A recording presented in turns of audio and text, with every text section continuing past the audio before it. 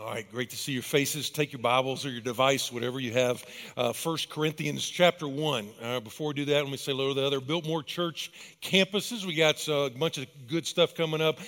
We don't do a whole lot, by the way, of what we call attractional things like big events and all that kind of stuff, but we do have one coming up in the next week, and it's called Family Fun Fest, and there's actually 4 of them in 4 different counties where we have campuses. And so if you want to have some information on that, then go to biltmorechurch.com/fun. All right, that's got to be the most awesome link, just /fun, and you can see where that is. Those of you I'm talking to right now with Arden, I believe it's actually next Saturday out here on the ball field. So, all right, make sure that you do that. We don't do that just so you can sugar up and have all the candy, although there's like billions of pieces of candy. It's also to invite your neighbors and get them around some good Christian people just like the folks around you, all right? Also, got some folks watching online. Doug from Arden.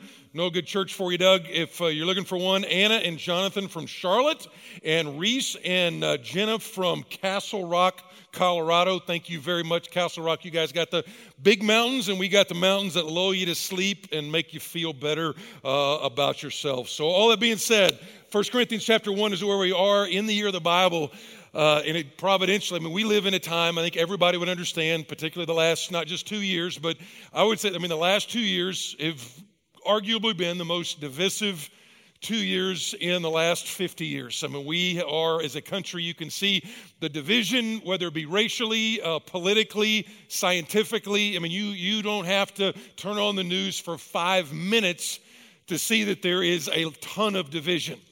Now, segue to, if you go back, there's a show that has been on for years. I don't think it's still on, but depending on your age, it was used to be hosted by a guy named Richard Dawkins. I think now it's Steve Harvey, and it's Family Feud. Raise your hand if you've ever seen that. Okay. All right. Now, then you all know what's about to happen. What they would do is they would basically have these 2 families, and they would say, all right, we surveyed 100 people, and the top 5 answers are on the board, and then they would pair off and see who would win. So we did the same thing. We asked 100 people, what is it that divides people today, particularly? What is it that divides not just people in general, but Christians in particular? And here are the top 5 answers on the board. Answer number 5, personal preferences. Again, it's like, I like this, you don't like that. It's not, I want my preacher to have a coat and tie. I like our guys in flip-flops. Whatever that is, just personal preferences, styles. That definitely has caused some issues in churches over the last particularly 20 years. All right, number 4 is racism. All right, racism. While we looked a few weeks ago that the Christian movement is without a doubt the most diverse movement in all of human history that has no geographical center. You've got believers everywhere from Asia to Europe to the West. You've got all of that. It is still obviously an enormous issue, and especially of racial reconciliation. We've taught on it a number of times out of Ephesians, out of the book of Acts. Obviously still an issue. Number 3 is sexuality, and that is a broad subject as well. Sexuality, gender, male, female, sanctity of marriage, all of that. A little bit of divisiveness around about that. And number 2, all things COVID. All right, you can fill in the blank for like the next 60 minutes on all things COVID. And when you say all things COVID, you're like, what do you mean? I mean like vaccines. I mean like masks. I mean like, what is the church going to do? I mean like, are you bowing to government pressure? Or what about medical tyranny? Okay, all of that. All right, I've gotten emails that have said, actually a number of emails, and you guys are sweet, but the one that stood out is within the same 10 minutes. One of them was like, we're so angry that you're making it. And we were in it like 18 months, but you made us wear masks. And then literally the next email I read is like, I can't believe you're not wearing us wear masks. And so I was like, all right, all things COVID. So Jimmy crack corn. Number 1, and number one is politics. It's politics. And you can fill in the blank on that. It's like, this is the politician I like, or I voted for such and such. Again, in God's providence, we're going to look at a church today that was founded by the Apostle Paul that argued over virtually all of those things. Now, if you have been with us, we spent like 6 weeks in the book of Acts until JD last week had a message in the book of Romans. We spent 6 weeks in the book of Acts. The book of Acts is the history of the early church. It's 30 years of how the church and the movement just flourished. And one of the turning points is in Acts chapter 9 where the Apostle Paul, he is converted. The number one enemy of the early church gets converted, and then God sends him out to goes town to town, village to village, and he would win people to Christ. He'd preach, win them to Christ, and then oftentimes he would found a congregation. He would birth a local church right there in that town, and then he would go to the next one. Well, in about Acts chapter 18, he goes into a young, hip, cool city by the name of Corinth. And he preaches the gospel, he wins people to Christ, and then he founds a church there in a city called Corinth. And then he stays with them for 18 months as kind of like their first pastor. And so he pastors them for a year and a half, and then he goes on and leaves it in good hands. He left good leadership, he left some good people there, but then he hears that they're not doing that well. I don't know if he's looking at their Facebook post or their Instagram feed or whatever it is, and he's like, man, there's a bunch of stuff that's going on there. They got like theological confusion, sexual confusion, they're arguing over politics, all this stuff is going on. And so hence he writes a letter that we know as 1 Corinthians. And when you look at 1 Corinthians, if you're not new to Bible study, when you think of 1 Corinthians, you think, man, that is like the capital of confusion. That church is jacked up. And in many ways it is. I mean, it's got gossip, it's got theological confusion, division. But because the church is people and people have problems, the church is always having to confront some kind of issue. And you can see it really as the letter begins. He says, okay, I'm writing to the saints at Corinth, and they are in Christ and yet in Corinth. And that therein is the tension. Your address is Corinth, a town. It's the secular part. You got to live there, but you're also in Christ, and that's the spiritual part. And so the tension comes is how do we live as spiritual people in a secular society? And they were arguing, and sometimes the church doesn't do great at that. I think the old preacher used to say, I don't think it ever became a hymn or a song, but it was basically a little ditty that said, you know what? To dwell above with saints I love, that will be glory. But to dwell below with some of the saints that I know, now that is a different story. And his whole point was like, man, heaven's going to be great. But right down here, it gets kind of problematic at times. And before we jump in the text, let me introduce this part too. Tim Keller put it great. He said, two different churches have two different kinds of issues. In Biltmore Church, I'm going to share what we have. Because different kinds of churches have different kinds of problems. He said, one kind of church has what he calls living problems. And those are churches that are reaching people with the gospel. And when they reach unchurched people with the gospel, those unchurched people bring in all of their unchurched stuff and baggage and politics and everything, and they bring all of that into a church. And so when all these new believers come in, it's like a nursery. A nursery, meaning you got babies in there. It's full of joy. It's full of happiness, but it's quite messy. In the same way, when you have a church, we've seen thousands of people baptized in the last 4 years. Thousands of people. And most of them are adults that come in here, many of whom don't have any church background at all. And so when they come in, it ends up like, how do we live together in unity? We're not alone. The church at Philippi, if you were here when we looked at Acts 16, you saw that the start of that church, it started off with a CEO businesswoman, and then you added to that a slave girl who was trafficked, and you add to that a former military, hard-nosed, blue-collar, F-150 driving worker, and all of a sudden those are the charter members of the church at Philippi. And yet it was super healthy. And so the other kind of problem is what he calls dying problems. In a church like this, not really making a big impact, they're not really winning a lot of people to Christ. And so they've got different kinds of problems because there everybody shares the same political party. So there's no division there. Everybody is the same ethnicity, so you got no cultural problems to work through. Everybody's similar income levels, so the rich don't have to learn how to live with the poor, and the poor don't have to learn how to live with the rich. And his point is this: if you look the same, vote the same, act the same, you're not like a church, but you're more like a Christian country club. And loved ones, I would just say this: what we've seen the last 4 or 5 years, the living problems, we've got to ask the question: how do we stay? How are we united in the gospel? Because this should be our time. In a country that is divided, this should be the church's time to say, listen, we can show how you unite around something much bigger than preachers or politics or preferences. We can unite around the cross of Jesus. The question is, how does that happen? Well, look at 1 Corinthians chapter 1, verse 10, 11, and 12 gives us one of two principles. It says this, I appeal to you, brothers, by the name of our Lord Jesus Christ, that all of you agree, and that there be no divisions among you, but that you may be united in the same mind and the same judgment. For it has been reported to me by Chloe's people. Chloe is probably an early church leader. She might have been that CEO businesswoman, that there is quarreling among you, my brothers. And what I mean is that each one of you says, I follow Paul, or I follow Apollos, or I follow Cephas. Cephas is another name for Peter, or I follow Christ. Principle number one. Now, I'm going to try to be as precise as I can, and you listen as precisely as you can, but there's a good chance you will be offended today by something, and that's okay.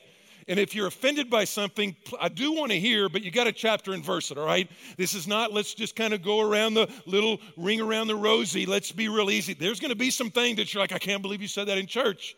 But the first one would be this. Divide around the primary or over the primary, but you discuss the secondary.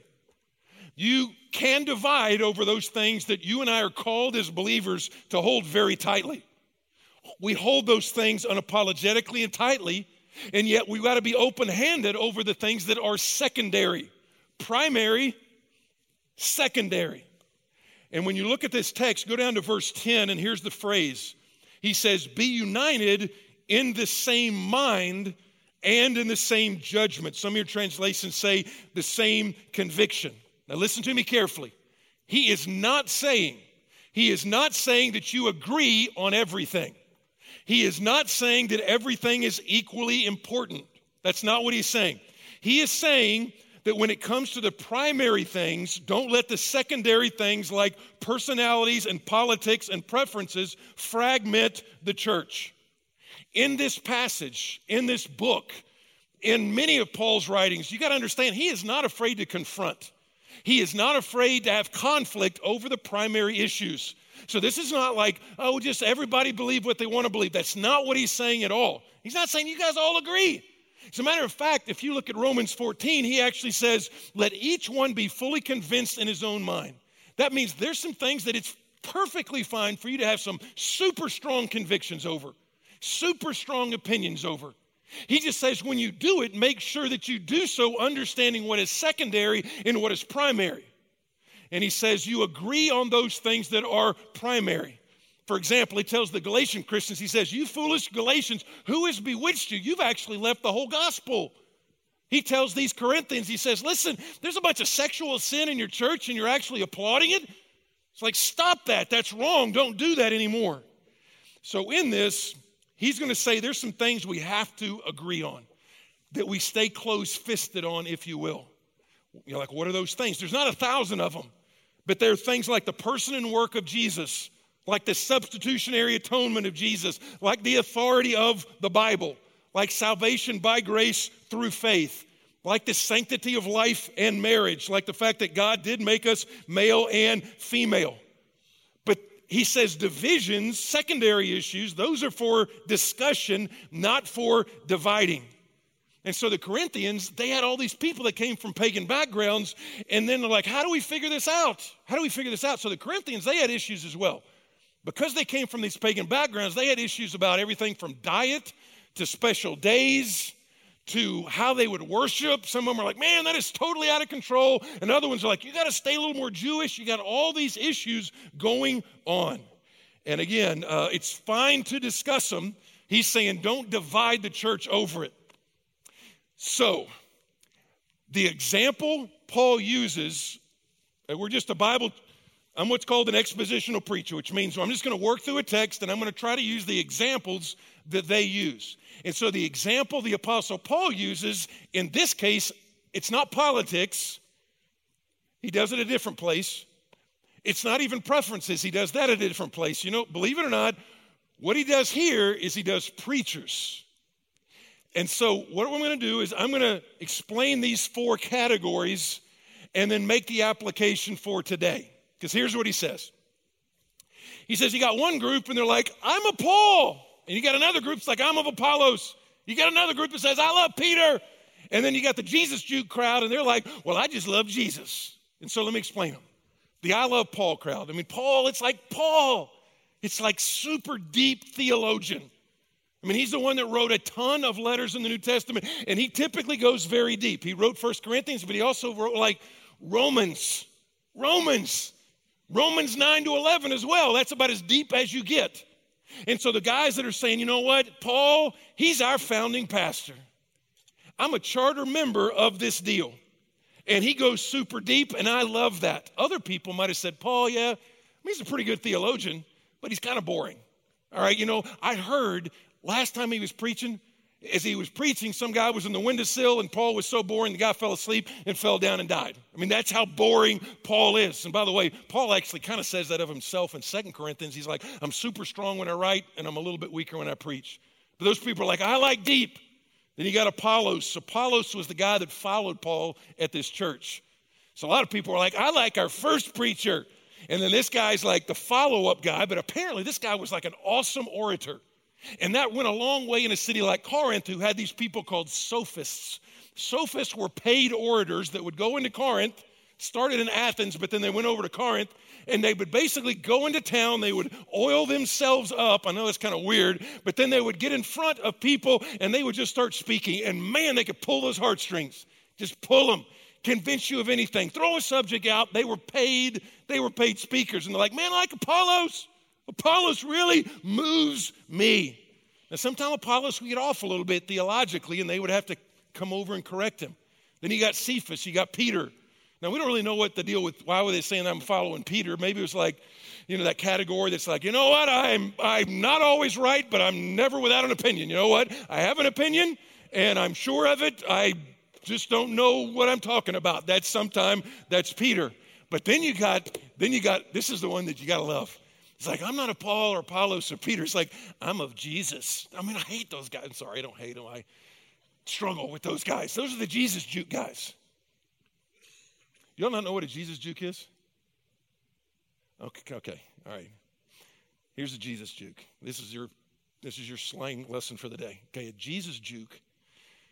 Think of a football juke. Football juke, if you got the ball, you're running, somebody's trying to tackle you, fake one way, you juke them out. That's a juke. And so I think it was Acuff in 2010, he said, okay, there's a Jesus Juke. A Jesus Juke, that'd be an example. Like, let's just say you're talking to one of your buddies about weightlifting, and you're like, man, I've really dedicated myself, and I benched more today. I benched more today than I've ever benched before.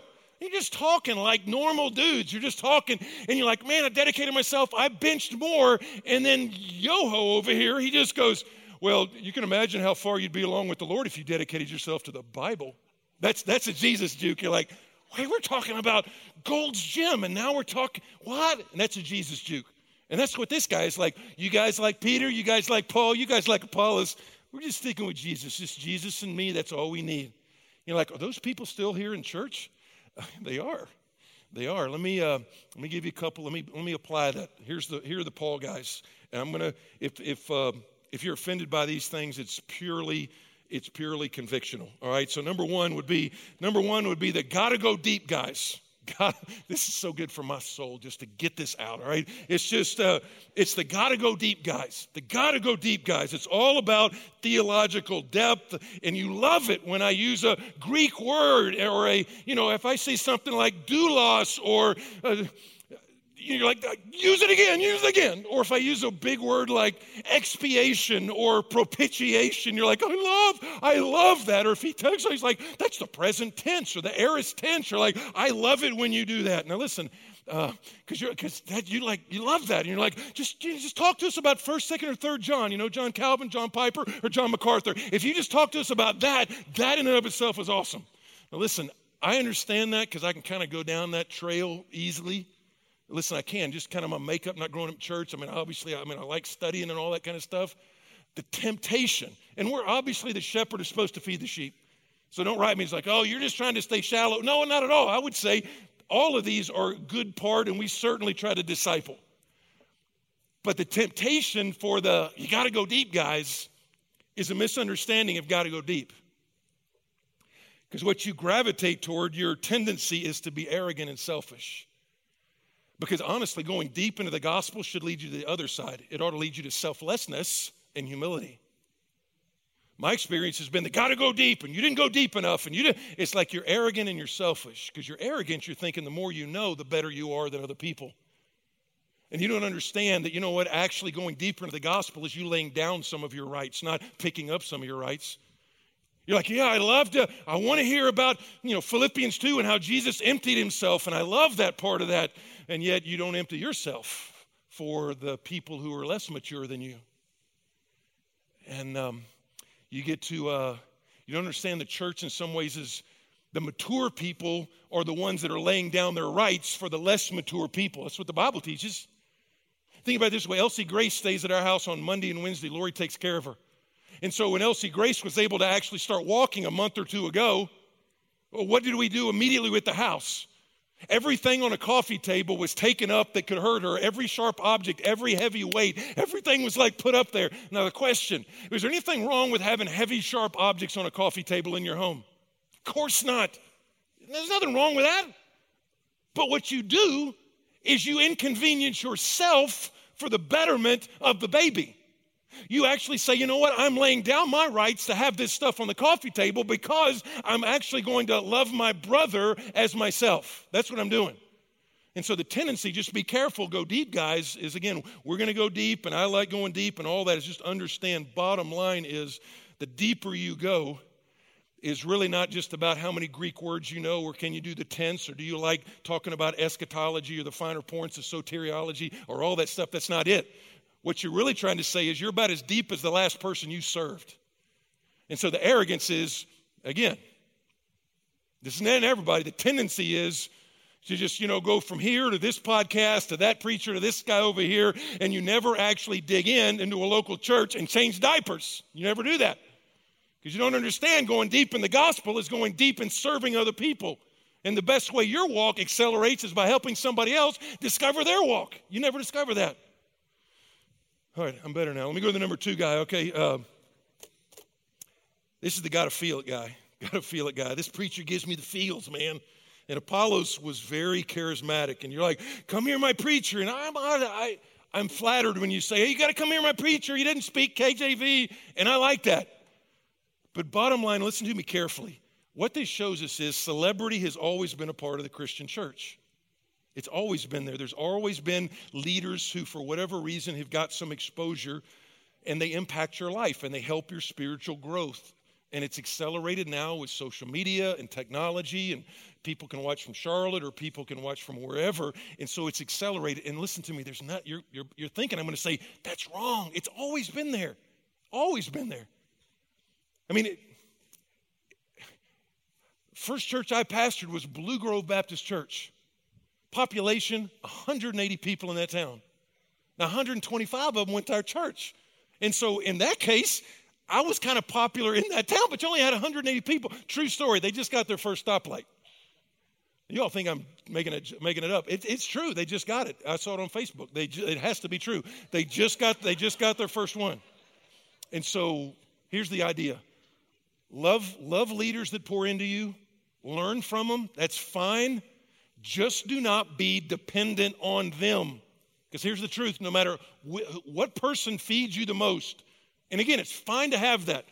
Fine to have podcasts. Fine to listen to all these. We got more access to more good and bad, but more good preaching than anybody in the history of the world right now. But just realize every single preacher that you're like, I got to hear that guy. Every single one of them is an interim. Every single interim, every single preacher is an interim. Every one.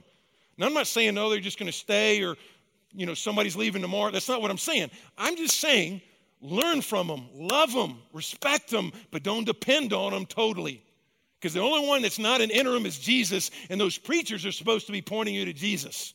Because if you're like, I like your style, well, you know what? Bottom line is, I'm either going to die. I am going to die one day, or I'm going to go to the old preacher home and, be that cranky old preacher at some point. And then some other guy's going to come in here. Bottom line is, learn, love, but don't be totally dependent on. And there's the other guy, this is, okay, look at verse 13. And this is, again, we're not going to spend as much time on the second point, but verse 13 says, I love the way Paul is so humble.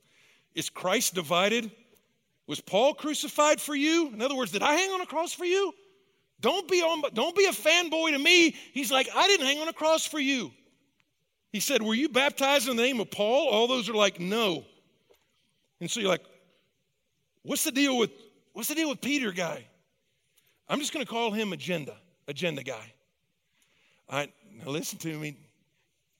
Don't get upset necessarily unless it hits. But agenda guy. There's some predictable agendas that, again, we don't know. Peter was like, this is my opinion, and I don't even know if I could back it up with facts, but I'm always going to talk about it and be sure about it. And I'm just telling you, agendas come into church, just so you understand. And here's some things we've tried to lay out over the years to make sure that do not happen. It's one of the things God's blessed here. Some of them are not that nefarious. Some of them are like doctrinal agendas, finer points of certain kinds of theology, scaffolding you want to put on the Bible. And our deal is, listen, don't push that, and don't say, if you don't believe the scaffolding I put on the Bible, then you're not faithful. All right, on the majors, we're going to hold very tightly conservative theology. On the minors, we're going to show some degree of discussion and tolerance, and we can agree to disagree on the minor stuff. And then all those things, we're going to show some love. And here's another one, business agendas.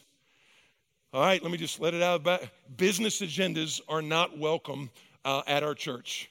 Okay, we want your businesses to thrive. They need to flourish. That's part of what God has done for you, the platform God has for you.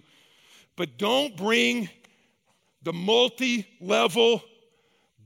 Don't look at church as a target-rich environment for your multi-level whatever. All right. The only product that the church has, his name is Jesus, and he's a person, and he's free. All right. So don't come. That's fine, but don't pass out the cards and don't put them on the windshields.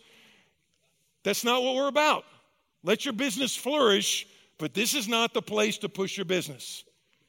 And here's another one. Political. Here's an old political flyers on the parking lot. Okay, here's the deal. You have our permission. If somebody, are we going to preach? We've talked about politics before. Are we going to preach biblical issues? Yes, we are, unapologetically. But here's one of the things I've learned about politics and politicians. And my brother's a politician up in Texas, by the way. There is no pure politician. There is no pure politician. So we can speak the biblical truth in 100 different ways. But if you get some flyer underneath your windshield out in the parking lot, you have our permission to litter, all right? You just have our permission to litter. And you're like, well, how do you vote? You probably could guess the way that I vote, all right? Probably can guess. Bottom line is this. We want to look at politics from a biblical worldview, certainly. But as far as this candidate or that candidate or endorse such and such, we don't do that. You know one of the reasons we don't do that is because we have a certain amount of bandwidth, and we want to spend that bandwidth on the gospel. So when they think of our church, they're not thinking about this politician or that politician. They're thinking about that church is about the gospel. It's about what Jesus did on the cross. That's what we push. We push that unapologetically. That's probably enough of that. Let me just do one more. There's the Jesus Juke guy, the I follow Christ, because this is a pandemic from the pandemic. The I follow Christ is just me and Jesus. Just me and Jesus, just me and my Bible. That's all I need, just me and my Bible. Just me and Jesus alone. And I'm not sure if that's arrogance or ignorance or a combination thereof. Because if you say it's just me and Jesus, that same Jesus said, hey, I will build my church and the gates of hell will not prevail against it. That same Jesus said, this is my body, the local church. 95% of the time the word church is used in the Bible. It's not the universal invisible church. It's a local church with you got a bunch of flawed people. It's a local church. It's like, you know what? That's my bride. That's my bride. And yes, she's messed up, but we are perfecting her, getting her ready for our wedding day. And so you're like, well, I don't need the church. You do. You do. If you're saying you don't, it's arrogance or it's ignorance because Jesus said you need the church. So, it's like, how do I push this into practice? Last 3 verses. I thank God that I baptized none of you except Crispus and Gaius, so that no one may say that you were baptized in my name. And then verse 16 is kind of like a senior moment, because look what he says. Well, I did baptize also the household of Stephanas. Beyond that, I do not know whether I baptized anybody else. That's funny. He's like, well, I didn't baptize anybody except, Crispus and Gaius. And well, there was this other, he's like, well, there was this other one as well. And then verse 17 is the gist of it. For Christ did not send me to baptize, but to preach the gospel, not with words of eloquent wisdom like the sophist and so convincing and alliterated, lest the cross of Christ be emptied of its power. For the word of the cross, the logos, the word of the cross, the gospel, it is folly. Folly there means moronic. It's where we get our word moronic from. It's Moriah is the word, moronic. It's folly, it's foolishness. The message of the cross is, in a world today, is like, are you telling me that the most important event in all of human history is that a Jew died on a stick 2,000 years ago for the sin debt of the entire world and then got put into the dirt or into the tomb and then came up 3 days later? You're telling me of all the technological advances, of all the stuff we got cars driving themselves right now. Are you telling me that that is the most important event in human history? And what we as a church say is like, it did happen. It absolutely not only did happen, but he can change your life. That is our story. And some people will say foolishness. And it's always been that way. I put up a graffiti from the first century in Rome one time where the subtitle is Alexamenos worships his God. Alexander worships his God. And it's a guy kneeling before the cross, and there's a person on the cross being crucified with the head of a donkey. And the whole point was, they're like, that's foolishness that you're going to worship a crucified Savior. But that's exactly what we say. And so the goal would be this, is when it comes to any of these areas, we want to see through a gospel lens. The Bible Project, which is on a lot of that Year of the Bible stuff. A lot of that Year of the Bible stuff is just resource after resource, but probably one of the best stuff is this stuff by the Bible Project, and I think they're the ones that said this. They basically said, you name whatever issue you have in your life. Application and faith in the gospel is the actual answer to that.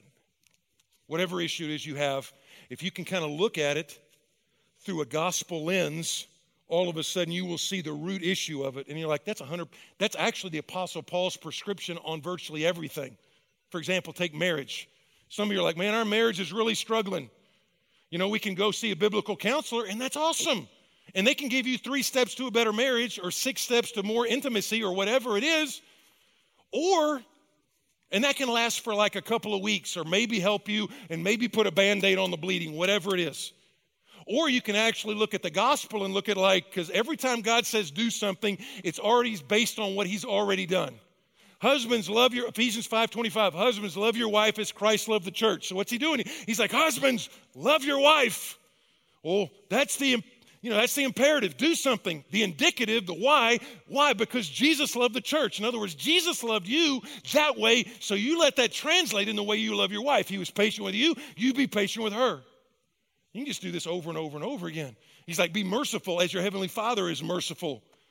2 Corinthians says, listen, as Jesus became poor for your sake, so that you can become rich through his poverty. So you and I, when we do this big give coming up in December, where we're going to try to make sure we minister to thousands of needy families in 5 different counties. You can sit there and go, that's not my part. I'm not going to play my role in that. Or you can look at it through the lens of the gospel and say, you know what? God was generous with me, so I want to be generous with other people. God was gracious to me in the gospel, so I'm going to be gracious to other people. So whether it be money, whether it be love, whether it be whatever, that's the way the church is supposed to be. And here's what he said. It says, if it's not that, the cross is going to be emptied of its power. So here's the way I would say this.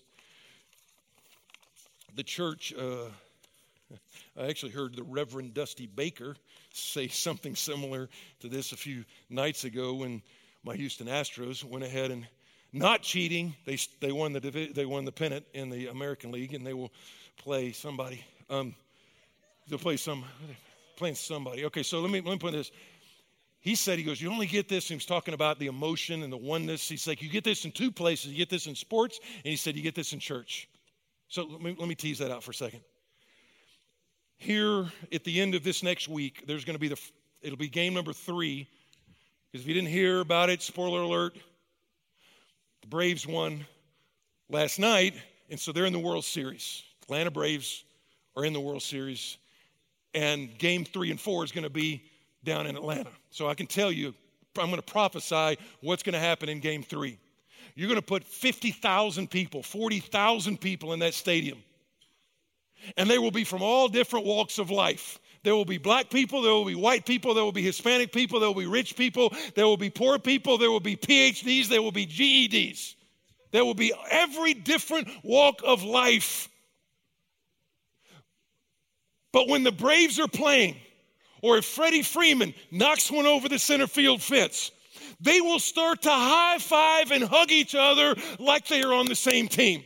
They will spill beer on each other like they're on the same team. They will chest bump. It's like, yeah, and they'll do the tomahawk. They'll do all that stuff like they know each other, and they don't know each other. But what that is illustrative of is the fact that, you know what? All of our differences are submissive to the greater goal of we are Atlanta Brave fans. As a church, that's what's supposed to happen. We got all these issues, and they're not in. I mean, there are some decently big issues. I'm not saying they're not. But what you're saying is those are submissive to the glory of God and the advancement of the gospel in Western North Carolina and beyond. And we might vote different, and we might look different, and we might dress different. But bottom line, if I'm a Christ follower and I've repented and said, Jesus be the Lord of my life, then we're on Team Jesus. And what you have to understand is I got other people on the team, and they're different than me. And we can discuss a ton of secondary issues, but we are going to agree, and we're going to focus on the main ones, because what he says is, I think this is what the world needs. The world needs to look at a church that says, man, bottom line is those people, man, they're overwhelmed with Jesus and all those other differences that they have, they have the one commonality is they were lost and now they're saved. They were dead, but God made them alive. And you can do it, not because you're so awesome, but because, as the text says, it says what? And some of you kind of went, wait a minute, that sounds wrong. It says, those of us who are being saved, it's the power of God. And some of you going, wait a minute, being saved? I thought we were saved. 2-minute theology lesson. The Bible uses the term saved 3 different ways. The first 2 would be this one. Sometimes it is that past tense. Well, most of the time it's that past tense. We read the scripture. You're what? Saved by grace through faith. Okay? The theological term would be justification. There was a point in time where you experienced the grace of God, you repented of sin and embraced Jesus by faith. At that moment, you were justified in God's judicial eyes, and he says, you know what? Not guilty. He looks at you, not because you're not guilty, but because Jesus is not guilty, and Jesus is innocent, and yet you're in Christ. That's why he could tell these Corinthians who were jacked up, verse 1, he could call them saints. Not because they did a bunch of great stuff to become saints, it's because positionally they were in Christ. That's being saved. But there's a second part, that's justification. The second part we just call sanctification, which means this. It means you and I are still in process. We are still under construction. That God takes the Spirit of God and the Word of God and begins to chisel stuff away and hammer stuff away that doesn't look much like His Son at all. And some of that is division, some of that is pettiness, some of that is pride. All that stuff, He just chips away at that. But it can happen. It's like, that's the deal. And He starts off with saying, you're not the person you used to be. That's why we always we're talking about identity over and over and over again. It's like, you know what? You were lost and dead and estranged. Now you're saved and forgiven and adopted, all those things. But the bottom line is that's why we have to say, not just the way you come to Jesus is actually surrendering to the gospel. What you did on that cross counted for me. You got to make sure you've done that. I mean, again, we're here, and I've been doing this long enough time, and we're kind of here in what's left of the Bible Belt. And I understand you can grow up in church and not be a Christian. You can be very religious and actually have never repented. And so make sure that you've repented. Repentance means to turn direction, change direction. And I was going my way, and I've actually changed direction, and I'm walking to Jesus. And what that means is, a daily basis, even as a believer, I'm going to surrender. I'm going to surrender. It's like, you know what? Whatever you need to chisel out today, do that. If you hadn't read Mere Christianity by C.S. Lewis, you need to read it, but here's one quote about surrender. He says, Christ says, give me all of you. I don't want a certain amount of your time, a certain amount of your talents and money, or a certain amount of your work. I want you, all of you. I have not come to torment or frustrate the natural man or woman, but to kill it. No half measures will do. I don't want to only prune a branch here or there. Rather, I want the whole tree out. Hand it over to me, the whole outfit, all of your desires, all of your wants, all of your wishes, and all of your dreams. Turn them all over to me. Give yourself to me, and I will make you a new self in my image. Give me yourself, and in exchange I will give you myself. My will shall become your will. My heart will become your heart. So here's let me end it this way, in application. It's been a crazy 18 months for everybody. I think we can all agree on that. But in a divided world, in every way, it's like, dude, we were made for this. Church was made for this. But to be blunt, some of you are divided from another member in our church, and if you've divided over them over a non-essential, you have, and you need to repent and reconcile today. Some of you don't, you're watching at home because you're like, I'm not going into that church because they believe they did this or voted here or whatever, and you need to repent today. You need to just repent and reconcile if it was a non-essential issue. If I can even be more blunt, if this is your fourth church in 5 years, if a church leaves the gospel, leave the church. If the church leaves the Bible, leave the church. But if the church leaves neither the gospel or the Bible, there better be a really good reason to leave. And so let me go back. If this is your fourth church, fifth church, 5 years or whatever, it might be a good thing to just look in the mirror. Because I can promise you, it's not going to be very long. You're like, we think you're perfect. I can promise you that's going to last like 4 weeks. That's all it's going to last. So bottom line, it is absolutely, let's agree on the primary. Let's agree, divide if you have to. But on the secondary, humility, I'm sorry, reconcile. For some of you, this is like, you're watching online, you're like, you've fallen out of biblical community. And if it's a health issue, man, definitely still stay healthy. I know there's 100 different scenarios. But a lot of times it's not a health issue. It's a humility issue. It's a holiness issue. It's a habit issue. And you and your family, you're bearing the effects, just like we all did, especially early on. So let me do this. Why don't you bow your heads for a second? If you're at home, bow your heads as well, please. Heads bowed and eyes closed. It's one of those three things is where we are today. You know, have I repented and embraced Jesus? If not, man, that now is the time. If you're like, man, I'm not sure. I've been religious, but I don't really sense there's been that justification. I don't think God has put his gavel of innocence over my life because of what Jesus has done. I'm not sure I'm in Christ. And man, get there now. Get there now. Don't roll the dice on this, hoping. Get there now. God, I want to turn from my sin. And just like what you did on that cross, that counted for me. It is finished. That counted for me. Father, I forgive them. They do not know what they do. That counted for me somehow.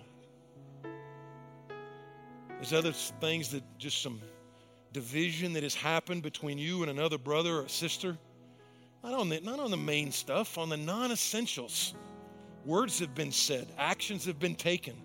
They don't glorify the Lord, and they're not good for you. And God's calling a lot of you to pick up that phone and shoot that text or hit your knees or see somebody in the lobby and say, man, I'm sorry. I made that a bigger deal than it needed to be. And others, I just need to say, God, I'm sorry that I've been arrogant enough to think I could do life on my own. Father, thanks for the men and women that are here. Thanks for a church back 2,000 years ago that looks like we just took it right out of our news feed.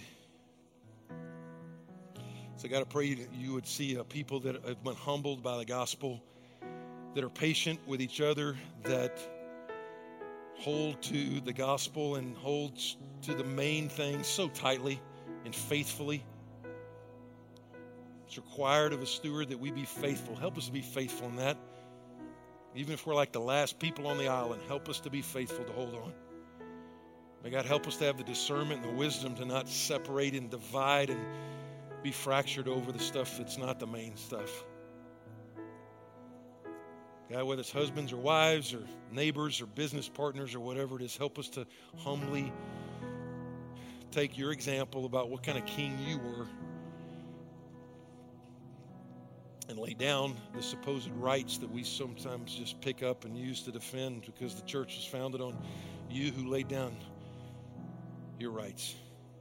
We pray it in Jesus' name. Amen.